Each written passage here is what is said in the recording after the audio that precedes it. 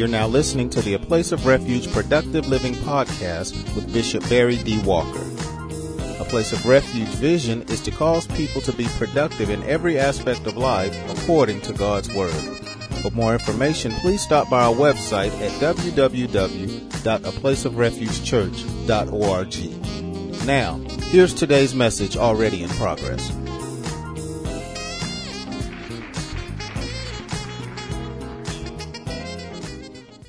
As I stated earlier,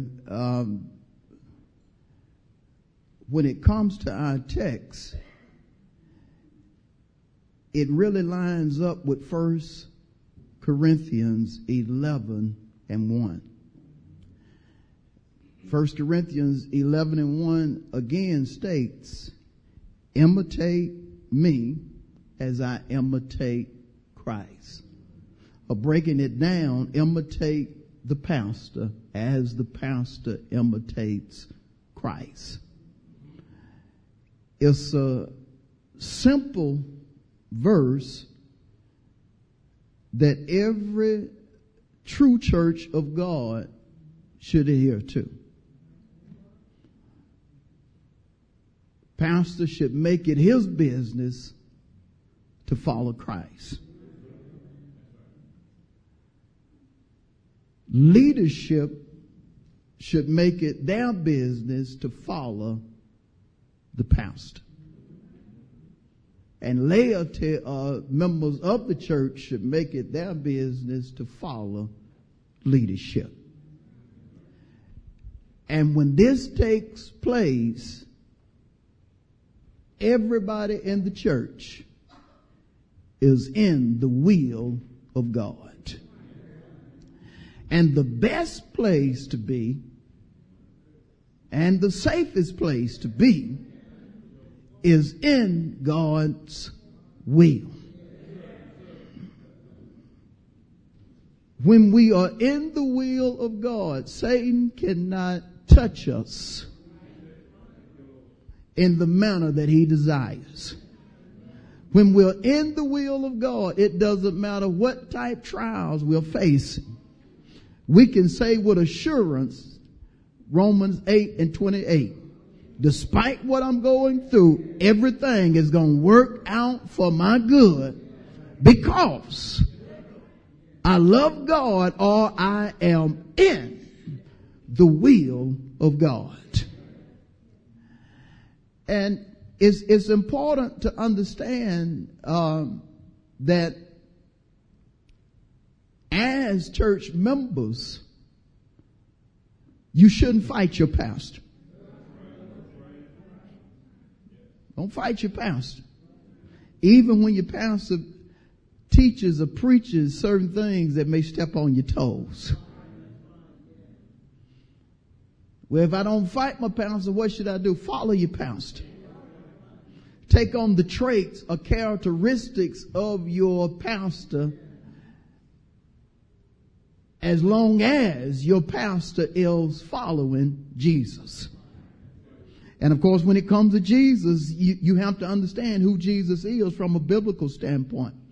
Biblically, according to John 14 and 6, Jesus is the way, truth, and life. Biblically, according to John 1 through 3, and 1 and 14, Jesus is first God. Because John 1 and 1 starts off by saying, in the beginning was the Word was with God, and the Word was God. And then John 1 and 14 says, and the Word, or Jesus, manifested. The Word became flesh. Jesus manifested. So when you follow your pastor, you're following not the physical Christ here on earth, but you're following the Word of God. You're not following just the written Word of God. You're following the manifested or the revealed Word of God. You're following a word that's going to have you living by what the Bible calls faith. Because when it comes to the will of God or the righteousness of God, it is revealed. And it has to be revealed because it is, again, Christ. That's the reason Romans 1:17 says the righteousness of God is revealed from faith to faith, and closes out by saying, as it is written, the just shall live by faith. The pastor is exemplifying characteristics of Christ. Leadership is exemplifying characteristics of the pastor, and then laity are walking in the same steps as leadership. And so ultimately everybody is in the will of God. And again, when it comes to Colossians 4:12, we have a person that imitated his pastor the way every church member should. And it's obvious again because of the traits of the person. Now, I'm going to deal with the traits that are mentioned in the text, but it's important to understand a trait that is not mentioned in the text in reference to Epaphras.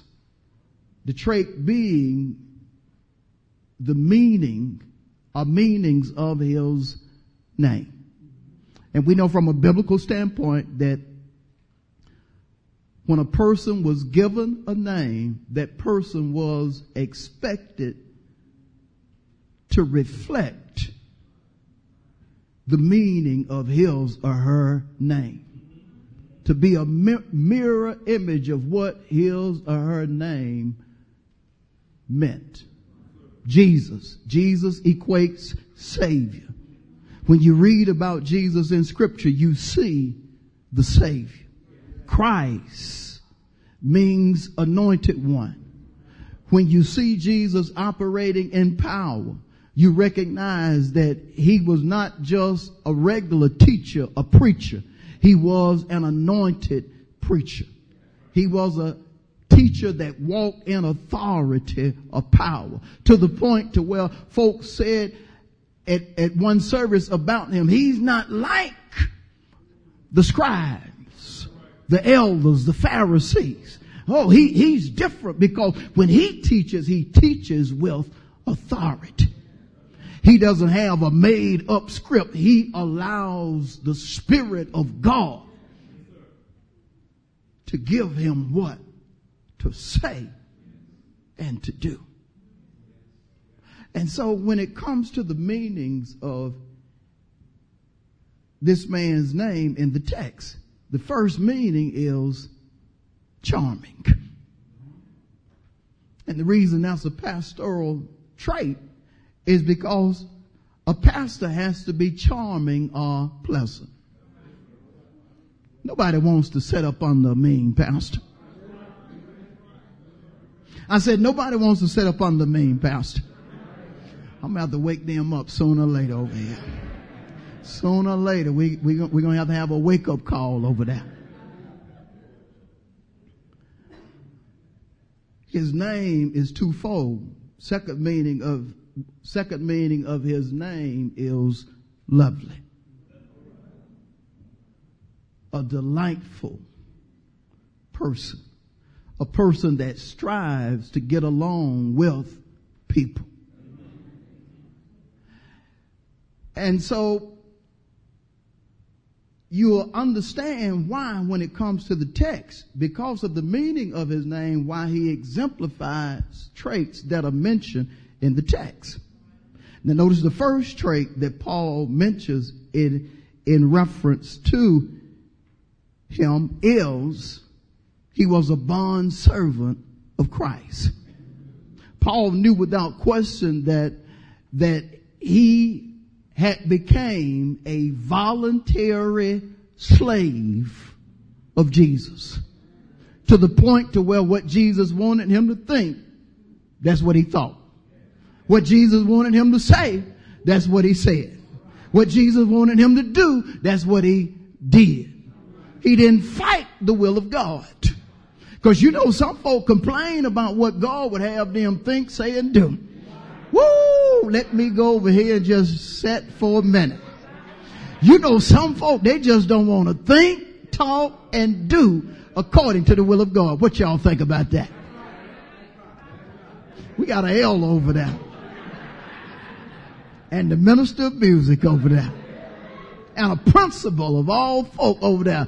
And they just as quiet as can be. But nevertheless, he was a bond servant of Christ. And a bond servant is no simple way to put what it means. He was a slave.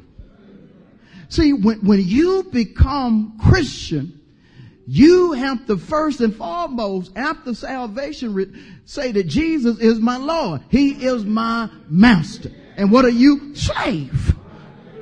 Oh, we can dress it up and say you're a servant. But when you look in the original meaning of bond servant, it is in fact a slave. That means the master tells you what to think. The master tells you what to say. And the master tells you what to do. Master tells you that and he gives you a manual to follow. He was a bond servant of Christ. So if he was a bond servant of Christ, not only was he a person that knew exactly what to think, say, and do, he was also anointed. You can't be connected to Christ in truth and not be anointed. Why? Because Christ is the anointed one. And in order to do real ministry, you have to have an anointing upon your life.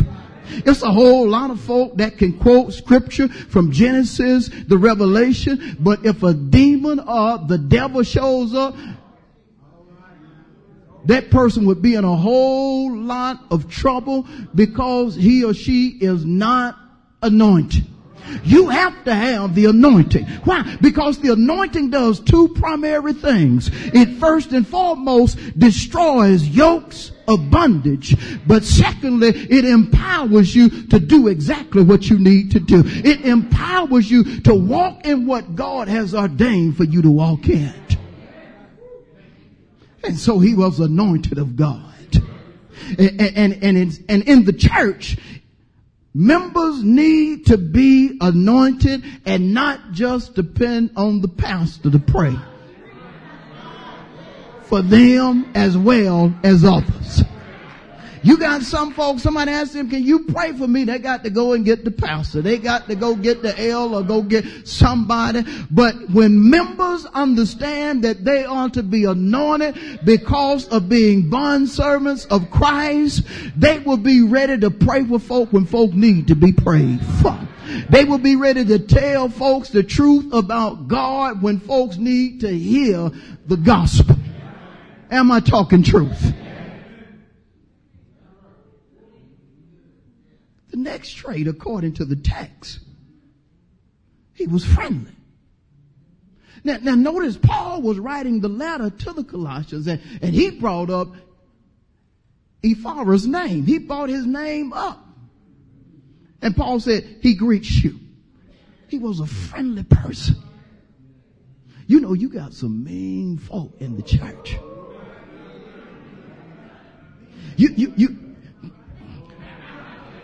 You got some uppity folk in the church.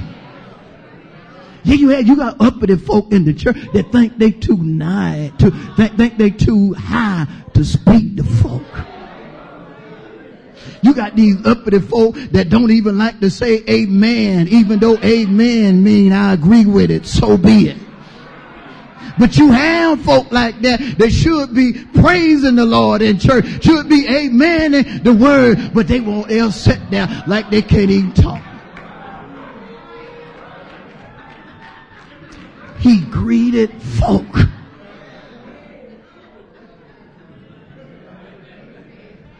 He greeted folk. While Paul was writing, Paul, he said, hey, Paul, tell him I said, hey. He wanted them to know you have to be friendly in church. Even if somebody is unfriendly to you, you still need to be friendly. I love to talk to folks after I done minister the hard message. You be done preach something that I stepped on some toes. I love to talk to folks after a message like that. To let them know, look, I still love you. I was just doing my assignment. I was just doing what God told me to do. So don't go home and talk about me over dinner. Don't go home and be mad because of this, that, and the other. I was just doing my assignment. Come here, give me a hug.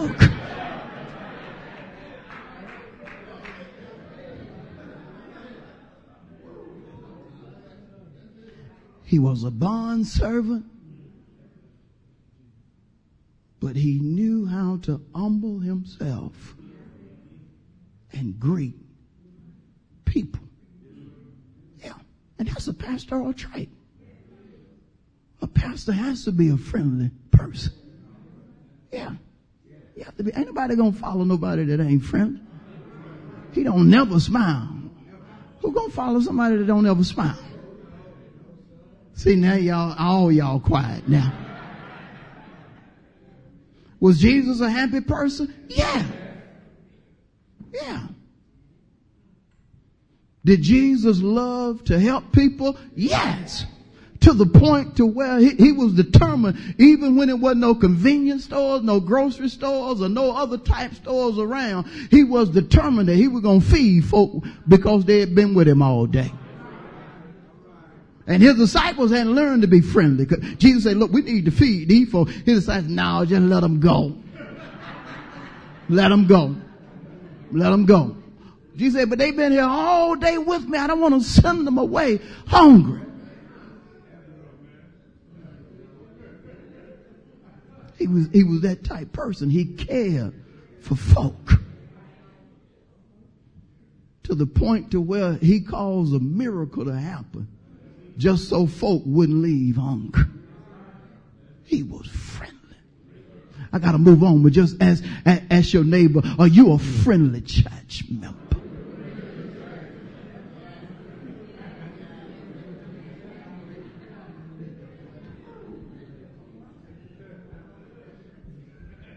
His next trait was that he labored fervently for his church. He labored fervently for his church in prayer.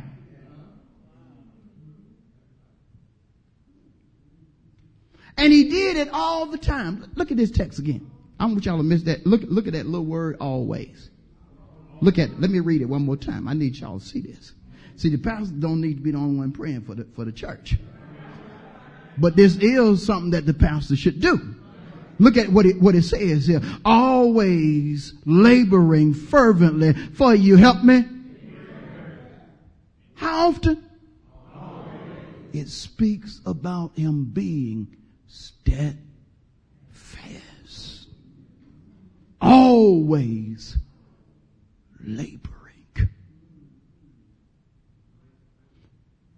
Didn't have no picks who he was praying for. And Paul knew it. Paul said he was praying for the church. And I'm going to tell you something. If you are a member of a church long enough, it's going to be some folks that you're going to find out that don't really care about you in the church. Yeah. See, some of y'all are trying to play now. And see, some of you shouldn't be playing with stuff like that, because some of us will allow folk that really don't want a whole lot to do with you that's a member of the church. You will allow them to cause your attitude to change when you see them. No, you don't do that for folk. If they want to be nasty, they want to be mean, they want to be messy, you let them do that, but you still say hey to them. And get this. And you pray for them. Remember what Jesus dropped on his disciples? He said, pray for your enemies. Pray for those that despitefully use you. They taking advantage of you, but pray for them anyhow. They like to ask you for stuff, but they never do anything for you, but pray for them anyhow. And so notice again, he was always laboring fervently for his church. I'll never forget this man that used to belong to the church. And while he was a member at the church, I would ask him to do certain things. Never would do anything. Never would do. I said, look, why don't you become part of the health ministry? I said, that'll be a good place for you to start, and you'll be able to meet people. So I don't feel led to do that. I said, okay, well, I'm just trying to make sure that you're busy doing something for the Lord. Get this. All of a sudden, this major evangelist comes to Atlanta. And so this major evangelist sent letters to churches saying that he needed ushers. He needed people to help with the crusade. Now, guess how I found out about it?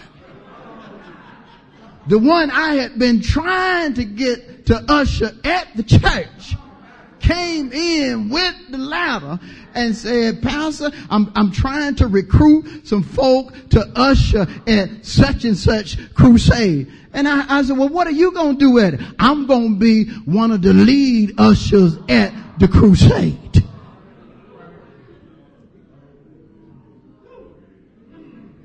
The Bible say, be angry, sin not.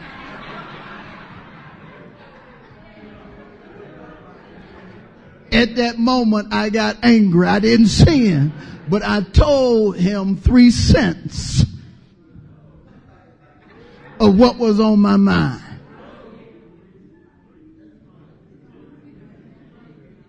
Just 3 cents. I could have went to 10, but just 3 cents of what was on my mind. I said, how in the world you gonna go and usher there and you won't even do it here?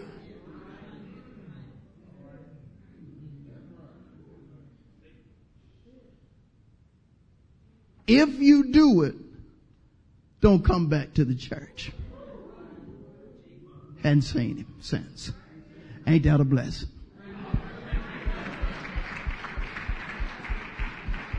And I meant it. I said, don't come back to the church. Told you, just 3 cents. That's all I gave him. Don't come back to the church. Didn't ask him why he was doing it. And just ask him, how can you do something there and not do it in your own church?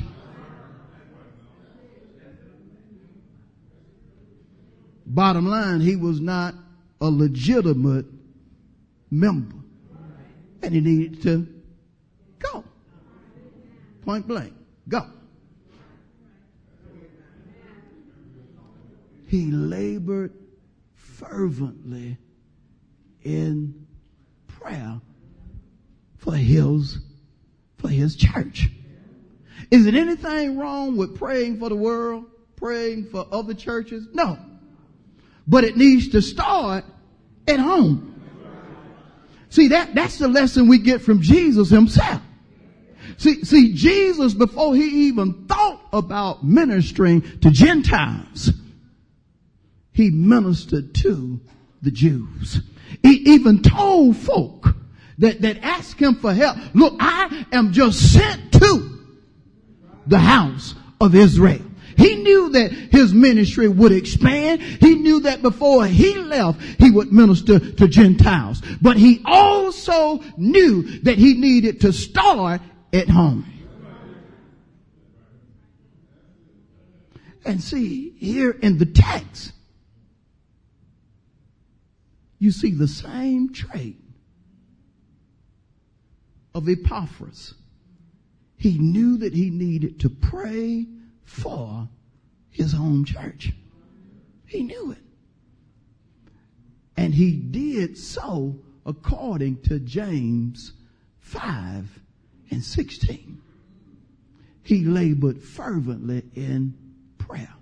Why did he labor fervently in prayer? Why was he steadfast like that in prayer? Because James 5:16 says, in part, the effective fervent prayer of a righteous person avails much.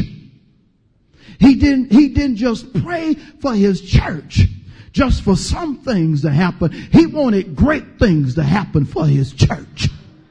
And every legitimate member of a God-ordained church should pray that great things happens in their church, that God causes much to manifest in the life of the saints of his church. You have some folk that only want certain ones to get blessed in the church. But a legitimate member wants everybody to be blessed in church.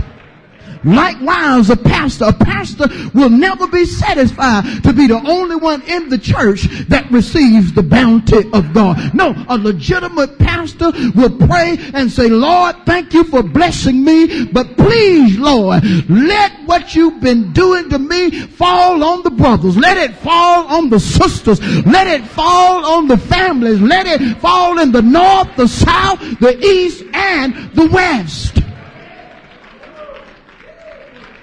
One of my greatest prayers for a place of refuge, Lord, before you bless me, start blessing the folk. Start blessing the folk, Lord. Start getting them off welfare. Start doing this, that, and the other for them. And Lord, then bless me. I love for folk to come to a place of refuge and they notice that it ain't just the pastor being blessed. It ain't just 2 or 3 folk being blessed. They see folk all over the sanctuary that God has blessed bountifully. Why? Because Jesus just didn't come for Walker to have abundant life. John 10:10 is clear. The thief comes not before to steal, kill, and destroy. But I am come that they might have life and that they might have it more abundant.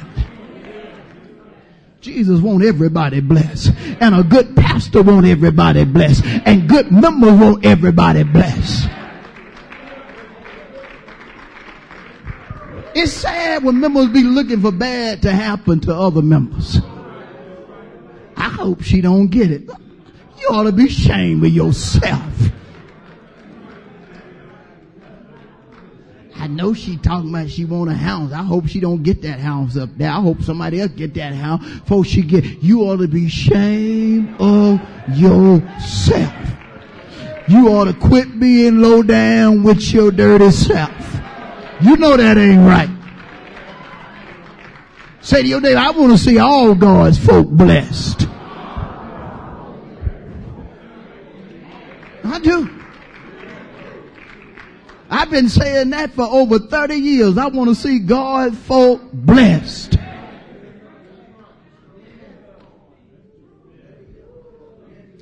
Now, Paul revealed specific things in reference to why the brother was praying fervently. He wanted the church of Colossae to stand. Now he wanted them to stand in certain ways, 2 ways. And I'm going to deal with that. But I need to take just a moment to talk about the word stand. In reference to the text. The word stand, first of all, means to be steadfast. He was laboring fervently in prayer because he wanted the church to stand or to be steadfast. See, the one thing a church never needs to be is up and down. I'm going to tell you one of the most frustrating things that I have seen from a pastoral standpoint is pastors that 1 minute they're doing this and the next minute they're doing that. I mean, just up, down, up, down. I'm talking pastors. Cause see, I know if a pastor is just up, down, going in circles, Members going to be up, down, going in circles. If a pastor is weak-kneed, he going to have weak-kneed members. Maybe not all. I know a pastor. Excuse me, pastors, I got to talk about it for a minute. He was a wimp. He was a wimp. And you didn't have to have spiritual discernment to know that he was a wimp. And so I've watched this pastor for years. I'd be like, man, this boy ain't got no backbone. I say, Lord, how come these folks stay with him and he ain't got no backbone?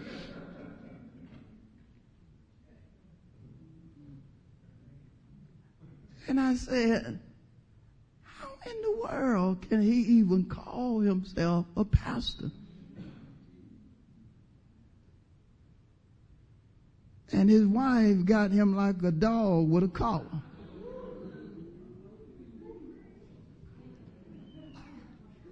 And just telling him to go here, there, here, there. Now stop right there. Sit.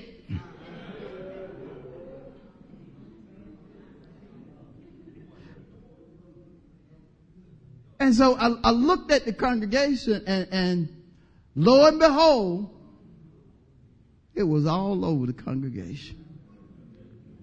And I said, Lord, you done put me somewhere where the spirit of Jezebel just done took over.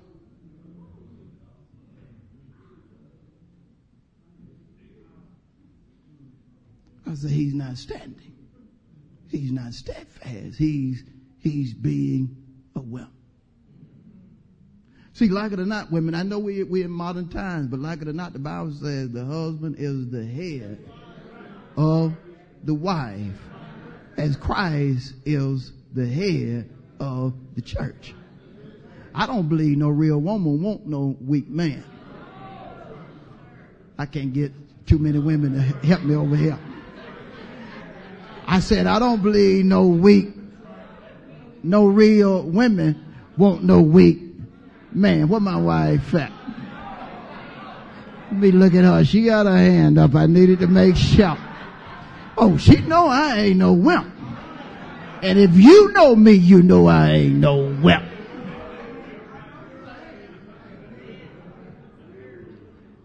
He wanted them to be able to stand. But in order for them to be able to stand, the pastor had to be standing. Why? Because remember again, 1 Corinthians 11:1, leadership has to imitate the pastor as the pastor imitates Christ. Was Christ a wimp? No. No. He was a man of authority. He was a man that walked in power, walked in the anointing. Now, is a man supposed to treat his wife like she is a child? No. No. A man like that ain't a real man. A man is to respect his wife. Ephesians 5 talk about how when you want to see what a real man will take care of his wife. Get this, the same way he takes care of his body. That means if he look good, his wife gonna look good. If he smell good, his wife gonna smell good. If he's spending money to do this, that, and the other, his wife gonna have money to spend to do this, that, and the other. So don't think I'm talking about a man that treat his wife like she low down. No, a man that treat his wife the right way. But he prayed that the church would stand. And again, to stand, first of all, means to be steadfast. Secondly, to stand means to be united or one. See, he knew that the church had to be one. The church has to be one because according to Matthew 12 and 25, if a house or a church is divided, it's not going to be productive. It's not going to be productive for two reasons according to the verse. Desolation is going to happen. And then it's going to fall. And if a church is falling is a portrait of being unproductive. Desolation is a portrait of not only being empty, but unhappy. And so if a church is going to be one, a church has to be productive in every aspect of life. Has to be productive. Has to think God, talk God, and do according to the word of God if it's going to be one. You can't have the pastor saying one thing and members saying something else. You can't have the pastor believing that better is here and better is coming and members talking about this is the worst day of my life. Why? Because a house divided is not going to stand. See, even if worse happening, you got to know that worse is here, but it ain't going to stand because better is coming.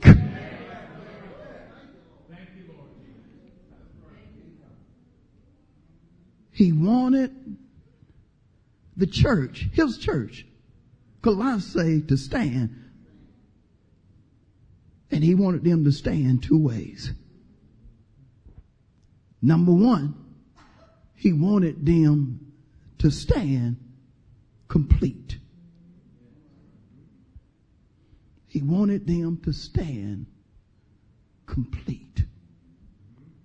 One simple definition for complete, based upon the word in the text. He wanted them to be mature. See, one of the saddest things about some churches, you have folks that have been in the church 15 years, but act like they just got saved. That's one of the saddest things. You'd be like, she been in the church 15 years and she still get mad like that. Why she mad at that? That girl just got saved. Why she got an attitude with that girl? She just got saved. And she been in church for 20 years, but she mad at her? Yeah, she mad at her. What in the world you grown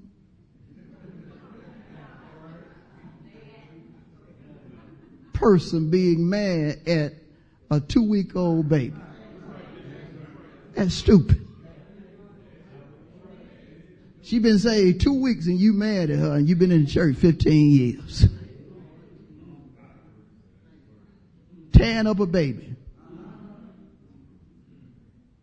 But she 34. We ain't talking little, we talking in God.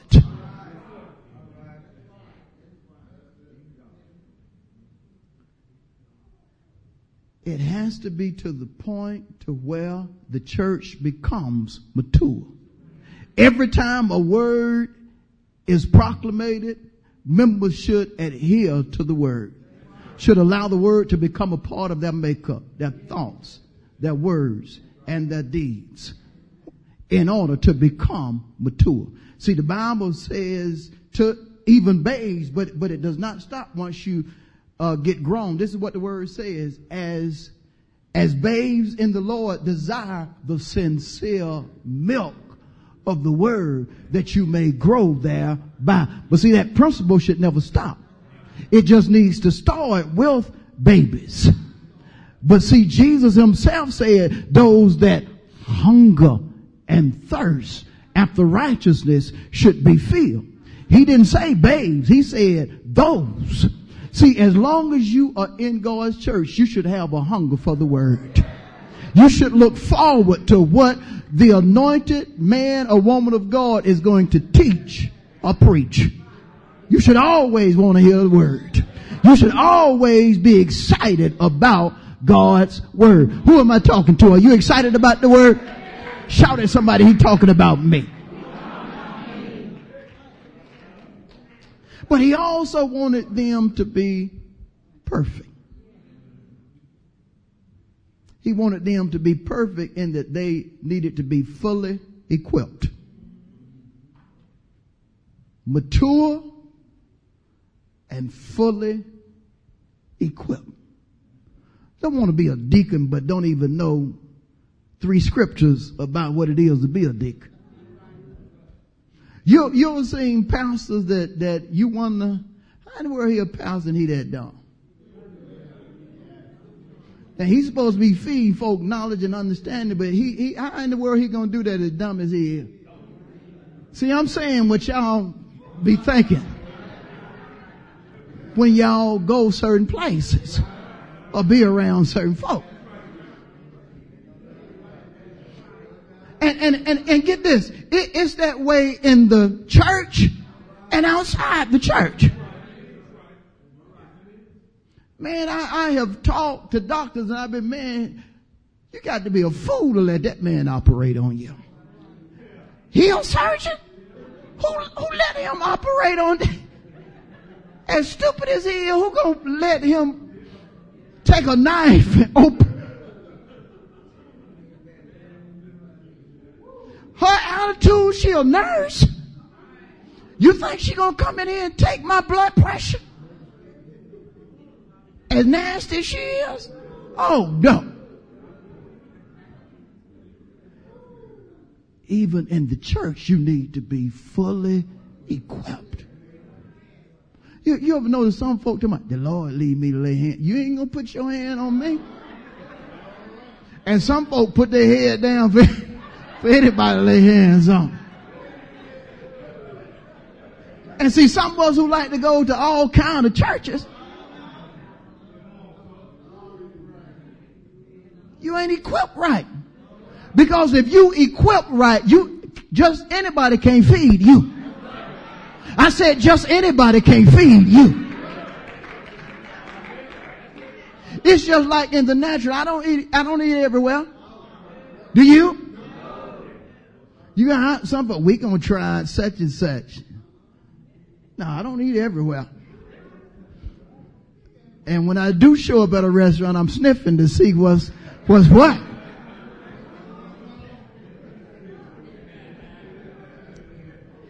Get this. He wanted them to stand complete and perfect, but notice in what? All the will of God. He wanted them to the point to where they were mature, that when they got to going through trials, they would know instead of crying like a little baby boy or girl, they would count it all joy.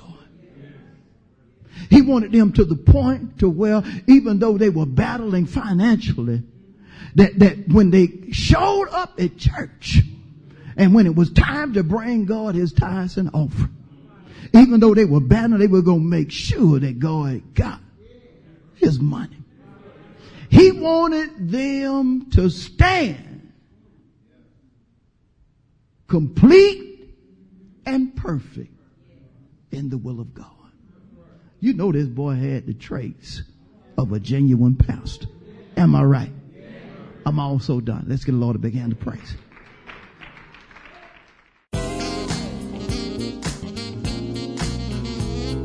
Thank you for listening to the A Place of Refuge Productive Living podcast with Bishop Barry D. Walker. Please stop by our website for more information on our church at www.aplaceofrefugechurch.org. Until next time, remember, Jesus came that you might have life and have it more abundantly.